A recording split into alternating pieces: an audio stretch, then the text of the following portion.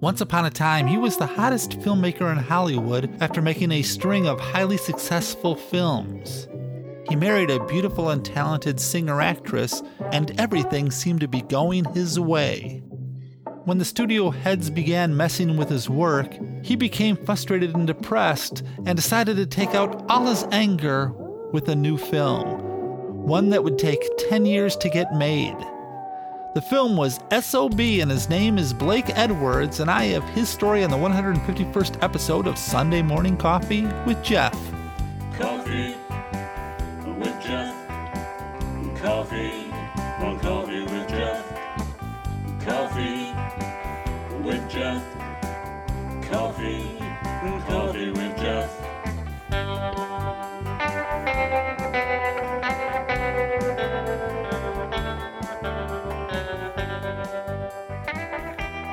It's Sunday, it's time for coffee, and I am Jeff Kelly, your host and storyteller. Hey, nice weather we've been having lately, right? A little rainy today, and I'm sorry if that sounded bad. I was just trying to make conversation. Anyway, I've got a busy weekend, so I don't have a lot of time for chit-chat. But before we get started, I want to warn you about today's episode. This episode contains no murder or violence. None of the people in this show practice black magic or fight for survival. There's no aliens or monsters. I do use one bad word, so that's something. The thing is, I'm a sucker for a good Hollywood story, and I'm also a sucker for films about the craziness of Hollywood. In a way, I find it fascinating for a filmmaker in Hollywood to make a film that rips Hollywood. It's biting the hand that feeds them. Yet artists often use their own art to express themselves, so when a filmmaker wants to express themselves about what goes on in Hollywood, what choice do they have? And why do the studios allow it, you might ask? I'll tell you why, and this is just my opinion. It's because the only thing that matters is the dollar. And if a filmmaker wants to make an anti-Hollywood film, fine, as long as it makes money.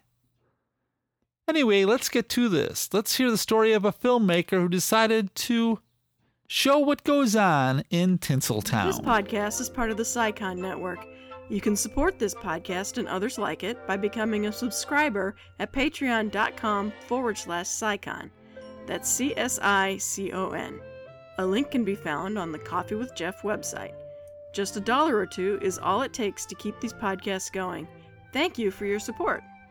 What if I'm right? If my vision is valid, Cully, not so crazy, a more acceptable insanity. Cully, that's all besides the point. Sane and miserable or insane and bursting with creative joy and happiness. That's the point, Cully. And in the final analysis, who says he's sane, therefore he should, or he's insane, therefore he shouldn't? Cully, come on. Even if I'm wrong, and I'm not, I'm full of fire, Cully. I'm a blazing comet. Comets burn out, pal. But my foes and all my friends, it gives a lovely light. In 1981, Blake Edwards released a movie called S.O.B., a film which he wrote and directed. It was a comic satire, a vicious, angry attack on Hollywood. When I saw this film as a 20-year-old young man, I loved every moment of it.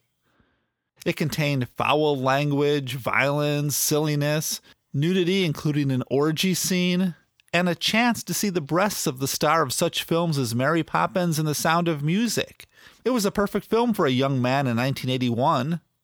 The movie's about a producer, Felix Farmer, who's played by Richard Mulligan, who has just created a very expensive G-rated family film called Nightwind, starring his wife Sally Miles.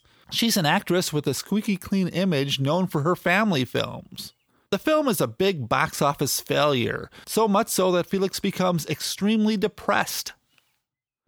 After Sally leaves him, he attempts to commit suicide over and over. After his fourth attempt, which occurs at a party at his home that is turned into an orgy, he gets the idea to reshoot some of the film and turn it from a family film into a soft-core porn. The film contains all the stereotypes of Tinseltown. Like I said, I enjoyed this film back in 1981, and I still enjoy it today, but for other reasons. What I've learned since I first saw the film was that Blake Edwards didn't create this just because he thought it would be funny. It was a therapeutic exercise, a chance to purge angry emotions from a few incidents years before. The story begins in 1969 when he married actress Julie Andrews, but I think, before we get into that, a little bit about Blake. He was born William Blake Crump on July 26, 1922. His father abandoned the family before he was born. His stepfather, Jack McEdwards, was the son of J. Gordon Edwards, a director of silent films. By the time he was in his 20s, he was working as an actor. During an interview in the Village Voice in 1971, he talked of this period. I was working with the best directors, Ford, Weiler, Preminger, and I learned a lot from them. But I wasn't a very cooperative actor. I was a spunky, smart-assed kid. Maybe even then it was an indication that I wanted to give, not take directions. He started out directing in television, first an episode of the Four-Star Playhouse, then creating a TV show for Mickey Rooney. Edwards also created, wrote, and directed the 1959 TV series Peter Gunn. It was during this series he began working with composer Harry Mancini, who he would work with over and over again during his film career. His film career took off when he directed Operation Petticoat in 1959, an American World War II submarine comedy starring Cary Grant and Tony Curtis.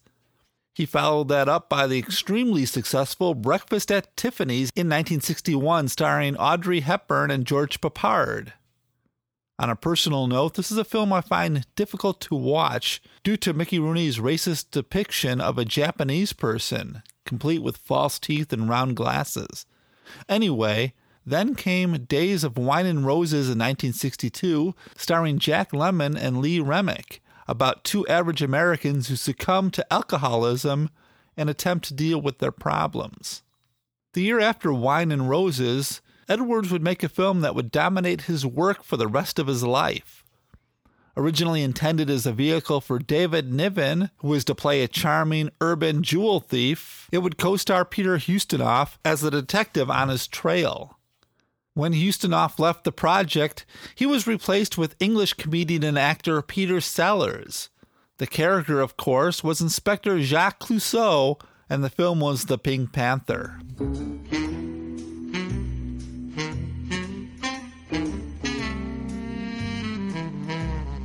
The story of Edward Sellers' love-hate relationship through 7 Pink Panther films, the last 2 made after Sellers was dead, is an interesting story in itself and perhaps the subject of a future episode, but The Pink Panther was a huge success. That same year, Edwards was asked to direct a film called A Shot in the Dark based on a play. Edwards turned that into another Clouseau film. By now, Edwards was known as a hot young director in Hollywood. But in 1965, things began to turn a little. The film The Great Race, which was the most expensive comedy ever made to that point in Hollywood, was his next project.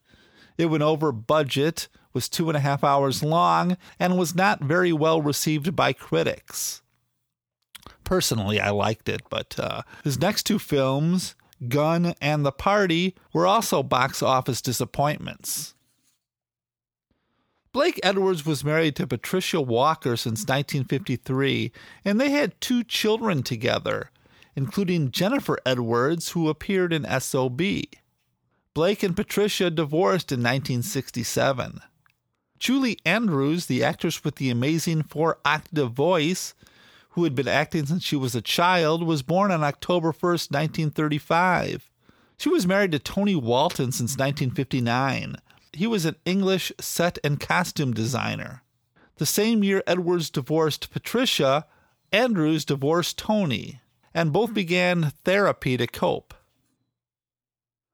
One morning, Edwards was driving into Beverly Hills and Andrews was driving out. They stopped at Sunset Boulevard, waiting for traffic when they noticed each other. This would happen over and over. And later, Edwards would say it was like a wonderful kind of Hollywood movie story. Eventually, Blake said hi. Andrews returned the greeting and then said, "Are you going where I think you are, where I've just been?" Edwards said he was going to see his analyst, and she said she was just coming from hers. The two met and ended up falling in love. Edwards thought that Andrews' career had been pigeonholed into squeaky clean roles like Mary Poppins, and knew there was much more to her than that. Julie Andrews had been trying to shed her image for years, appearing in various films in the hopes of doing just that. Edwards began working on a new film he thought would do the trick. The film was called Darling Lily, a spy romance written by William Peter Blatty, who would go on to write The Exorcist, and Blake Edwards.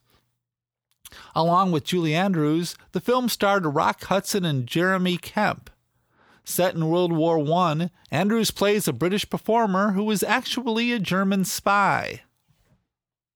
Production was plagued with problems right from the start. The first problem being that Edwards never thought of the film as a musical, but to Paramount, the studio producing the film, if your star is Julie Andrews, there better be musical numbers. So they forced Edwards to add some. Also, Paramount wanted Edwards to shoot the film on location in Europe rather than in the studio. Edwards knew that was a problem due to the unpredictable weather. Edwards would later say, "The weather in Ireland was abysmal. We finally decided to shoot whenever possible, but then had to wait for the weather to be consistent. The sun would come out and those poor English faces were boiling and burning." Edwards constantly begged to bring the film back into the studio. Charles Bladorn, the chairman of Gulf and Western, who owned Paramount, became furious when he went to visit the set. It was a beautiful day and he saw nothing happening. And when he found out that Edwards and Andrews were living in a castle and didn't invite him over for drinks, he was outraged. He wanted to pull the plug on the project, blaming Edwards for the ever-increasing budget. Edwards claimed that Robert Evans, the head of Paramount, was constantly lying to Bladorn about the situation. He felt the executives at Paramount by this point were more worried about finding scapegoats for this project and all fingers pointing to Edwards and Andrews. Eventually, Edwards recalled, they would say things to me and deny saying them, or they would not say things to me and claim they had said them. I became so paranoid that I was writing letters saying, "For God's sake, get us out of here." Edwards also claimed that at one point, Bladorn said to him, "If this film's not a success, you're dead. You're hung." "I mean," Edwards said, "the lies, the deceit went on. I was finally so whipped, my self-esteem was at a low ebb. I was just torn to pieces." The film ended up going way over budget, and the head of Paramount, Robert Evans, blamed Edwards. The budget and how high it went over is a bit controversial. Edwards said the film was budgeted at $11 million and came in at $16.7 million. Robert Evans said the original budget was $6 million and cost $18 million. Some reports say it went as high as $25 million. Bob Evans said, "It was the most flagrant misappropriation and waste of funds I've seen in my career. The primary reason the film went over budget was his drive to protect his lady. Queen Elizabeth was never treated as well. The extravagance was unbelievable. He was writing a love letter to his lady, and Paramount was paying for it." On a personal note, I've read a lot about Robert Evans, including his autobiography. I tend not to believe Robert Evans. In fact, when Francis Ford Coppola was asked to make a sequel to The Godfather, his first condition was that Robert Evans would have nothing to do with it, that he wouldn't be allowed anywhere near the production. Anyway, at one point, Edwards asked Evans to step outside, telling him, "You've done everything possible you could do to embarrass me and insult me, and you leave me no alternative but to act like a caveman." During this time, Andrews and Edwards were married. But then Darling Little was released to lukewarm reviews and was a huge box office failure, grossing only $5 million in the U.S. His following film, Wild Rovers, was taken away, re-edited, and the ending reshot without him, and it was also a failure. Things got worse with his next film, The Carey Treatment, which was secretly edited without his knowledge. When he found out, he quit after principal photography and attempted to have his name taken off the film. After trying his luck making a film in England, which didn't go well, he and Andrews were sick of the business and were ready for a change. Andrews suggested that they move to Switzerland. Edwards said, "I was really in a lot of pain. After my last experience, I said, well, that's it. I'm not going to direct anymore. I'm going to get out of town. Either I'm not emotionally strong enough to handle it, or it's too heavy for anybody under these conditions." They moved in 1973 and adopted 2 kids and lived as a family. Blake's son and daughter would often visit. Edwards said this restored Julie's soul as well as his own. Andrews said of Blake that he wrote like crazy, writing out his demons. He wrote 2 personal scripts, one based on his own midlife crisis that would become the Dudley Moore-Bo Derek comedy 10, and another one about his recent struggles in the film business, which he titled SOB, which stands for Standard Operational Bullshit. He had 2 good scripts, but the problem, of course, was that there was no Hollywood studio that was going to give him money to make the films that he wanted to make. What he needed was a hit film or 2 to build up his clout, and the best thing, he figured, was to bring back one of his most successful characters. And, as luck would have it, Peter Sellers was having his own troubles. All his recent films had bombed, some not even released into theaters. It was the perfect time in both Edwards and Sellers' career to bring back Inspector Jacques Clouseau in The Return of the Pink Panther. Yet, since both their careers were at an all-time low, United Artists had no interest in making another Pink Panther film. So they made it independently for about $2.5 million, with both Edwards and Sellers taking a percentage of the profits rather than a salary. This turned out to be great for both of them as the film grossed $100 million worldwide. Although the relationship between the two was usually a difficult one, the success of The Return of the Pink Panther led to an almost immediate 4th film, The Pink Panther Strikes Again, and then a 5th film, The Revenge of the Pink Panther. Revenge would be the last time Sellers would work on a new Pink Panther film. A 6th film was being planned called The Romance of the Pink Panther when Peter Sellers passed away. But by now, Edwards was back and able to make one of the films he had written in Switzerland, one based on his midlife crisis. 10, starring Dudley Moore, Julie Andrews, Robert Webber, and newcomer Bo Derek, became the surprise hit of 1979. Considered a trend-setting film at the time, it was one of the year's biggest box office hits and made superstars out of Moore and Derek. With a budget of $7 million, it took over $74 million at the box office.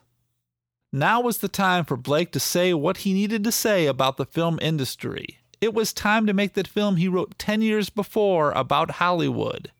A film that would exorcise him of all his anger and frustrations that had built up during Darling Little in 1970 and the other films that followed. It would be his most personal film yet.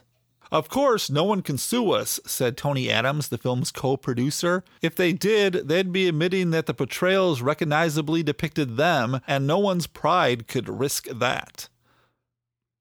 "You try, but ultimately you can't make sense out of nonsense," Blake Edwards said. "That's why the only way for me to approach dramatizing the insanity of Hollywood was to make a satire. I wanted to communicate not only the sense of the industry's craziness, but also of my own, since I'm part of it." For Julie Andrews, she said that when she first realized that Blake was actually going to make the film, she was terrified. But, she said, "I welcomed the opportunity to take off and fly a bit." And take off she did, doing her first and, as far as I know, her only topless scene, which was heavily promoted in the film's advertising. SOB is not a direct autobiographical film, but a parody of Hollywood based on the real experiences of Blake Edwards and how the town functioned in his eyes. One would assume that if the film was truly autobiographical, there would have been a character based on Blake Edwards, but there doesn't seem to be. The main character, Felix Farmer, the producer of the failed Night Wind, played by Richard Mulligan, might be, I guess, but I don't know. The director, Tim Cully, played by William Holden, is definitely not Edwards, as he shows no passion for his work. In fact, I saw an interview with Edwards in which he said, "There is nobody in the film, there is no character in the film that are precisely anybody else." When asked if Robert Vaughn's character is supposed to be Robert Evans, Blake answered, "No comment." Julie Andrews' character, actress Sally Miles, is definitely based on the actress herself. Like Julie Andrews, Sally Miles is known for playing Disney-esque type roles. Her agent, Eva Brown, played by Shelley Winters, says to Sally at one point as she's contemplating a divorce from her husband Felix, "You know this town, sweetie. You could smoke dope and end up going steady with your Afghan and you're just one of the gang. But you're Peter Pan." If there's one part of the film I find a tad bit annoying, is that Edwards seems to put a little too much importance on the revealing of his wife's breasts. To Julie Andrews herself, it was no big deal. After all, she had 10 years to prepare for it. Both hoped that this role would change the public's view of Andrews, but in reality it didn't. Perhaps that's because by now, an actress doing nudity has become the norm, not the exception. One highlight of the film is Robert Preston, who plays a quack doctor, whom Blake says is based on a real person. Preston is hilarious in this film. There's a scene in the film which Felix Farmer and Robert Vaughn get into a shouting match over who the stockholders will blame for Nightwind's failure and the money spent on it. Should the person who spent the money or the person who approved the spending of the money be the one that's at fault? Apparently this is based on a real conversation he had that took place during Darlene Lilly. The film came out in 1981 to mixed reviews and didn't do all that well at the box office. The opinions of this film was so varied that the screenplay was both nominated for a Writers Guild of America Award for Best Comedy, written directly for the screen, and a Razzie Award for the Worst Screenplay. It was also nominated for a Razzie for Worst Director and a Golden Globe Award for Best Motion Picture, Comedy, or Musical. But I don't think that mattered. Blake got a lot of things off his chest, and the next year he went on to make one of his best films, Victor Victoria, in which Julie Andrews plays a woman pretending to be a man who is pretending to be a woman. And I'm sorry to say, but after all this, if you're like me, and this is probably unfair of me, when you look at Julie Andrews, you can't help but think Mary Poppins. Thanks, Tully! That's the answer! You want America's G-rated sweetheart to appear in the nude? Why not? Starring Julie Andrews, as you've never seen her before. Topless. William Holden, as the director. Nothing like a uniform to keep an orgy organized. Richard Mulligan, as the producer. I must warn you, my hands are lethal weapons. Larry Hagman, as the studio exec. Robert Vaughn, as the studio head. Shelley Winters, as the agent. Loretta Swit, as the gossip columnist. Robert Weber, as the press agent. Look, we gotta sit down and get our story straight. Let me handle it. Robert Preston, as the doctor. Can she work? Is Batman a transvestite? Who knows? Blake Edwards, S.O.B., the motion picture that exposes America's sweetheart just for laughs. I'll fix it so you never do another picture in this town as long as you live. S.O.B. Has anybody got a match? Thanks. Now I can light an old gold and listen to the Sad Sack. A few things before I go. You know, as I was writing this, I was thinking, when Blake Edwards' career starts down that path, that leads him to Switzerland. It's easy to blame Hollywood executives in the studio, but I tend to think in a lot of these situations, it's a combination of both, you know? You have so much success for so long, you might get a little big-headed and you start thinking that you can do anything and make anything and it'll be successful. And then after a few failures, the studio starts to panic. I mean, they're putting millions of dollars into these productions. And like I said, it's easy to rip these men, but you have to understand that a couple big failures and they're out of a job. When you're putting in $5, $10, $15 million into a film and it totally fails, the stockholders aren't going to be too happy. But then there's also the other side. You're hiring this man to make a film, and I think history shows that the studio head's involvement usually doesn't work out so well. Or maybe not. Maybe there's a lot of cases where the studio head's involvement made the film better and we just don't hear about it, because who's going to complain when the film's actually really successful? You know, on a personal note, that's why I like little indie films. You know, I like to search out films that a lot of people don't actually see, where you know the filmmaker is making what he really wants to make, good or bad.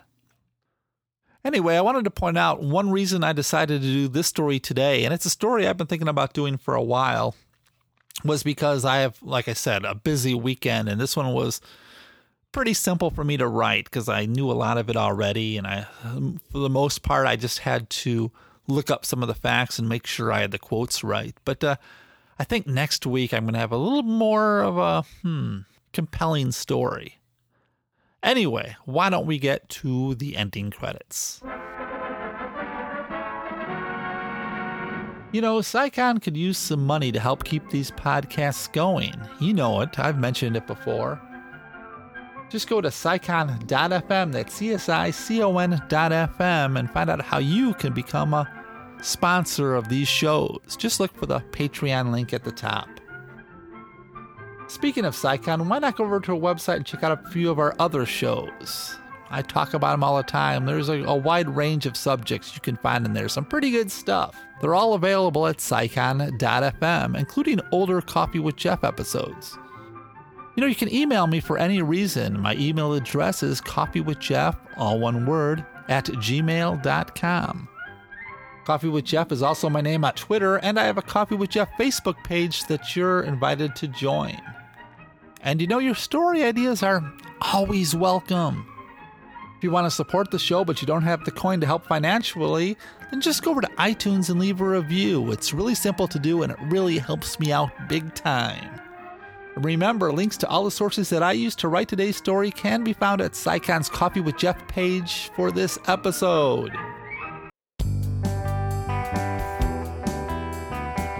I'd like to thank Brecky Tomlinson for having this podcast on the Sycon Network, and to my wife of, well, it's 34 years because today is our anniversary together. David Metzger for designing the Coffee with Jeff logo, Kelly Rickard for writing and performing the Coffee with Jeff theme, and to all of you who listen to the show every week, thank you so much, and a special shout out to all those that repost this on Facebook and Twitter. You have a special place in my heart. I'll be back in 2 weeks. Thanks so much for listening. Coffee with Jeff. Coffee with Jeff. Coffee with Jeff. Coffee with Jeff. I once knew a man who used to drink his coffee black. He once tried it with some cream. Didn't like it, now he never looks back. Coffee with Jeff. Coffee with Jeff. Coffee with Jeff.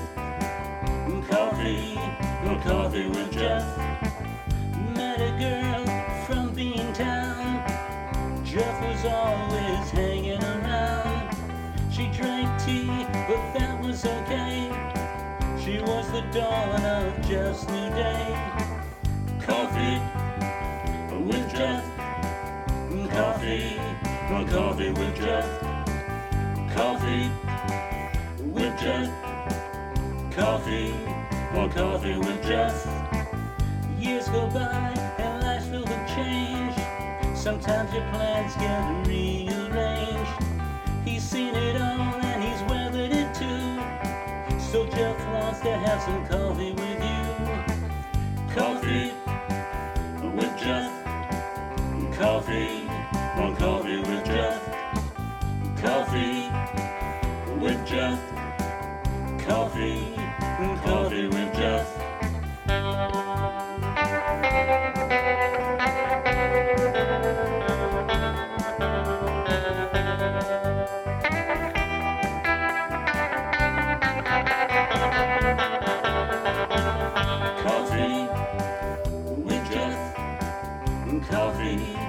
Coffee with Jeff.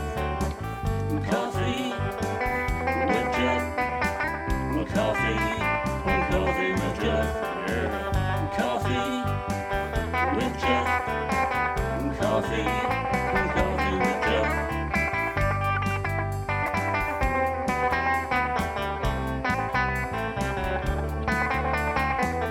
Coffee with Jeff.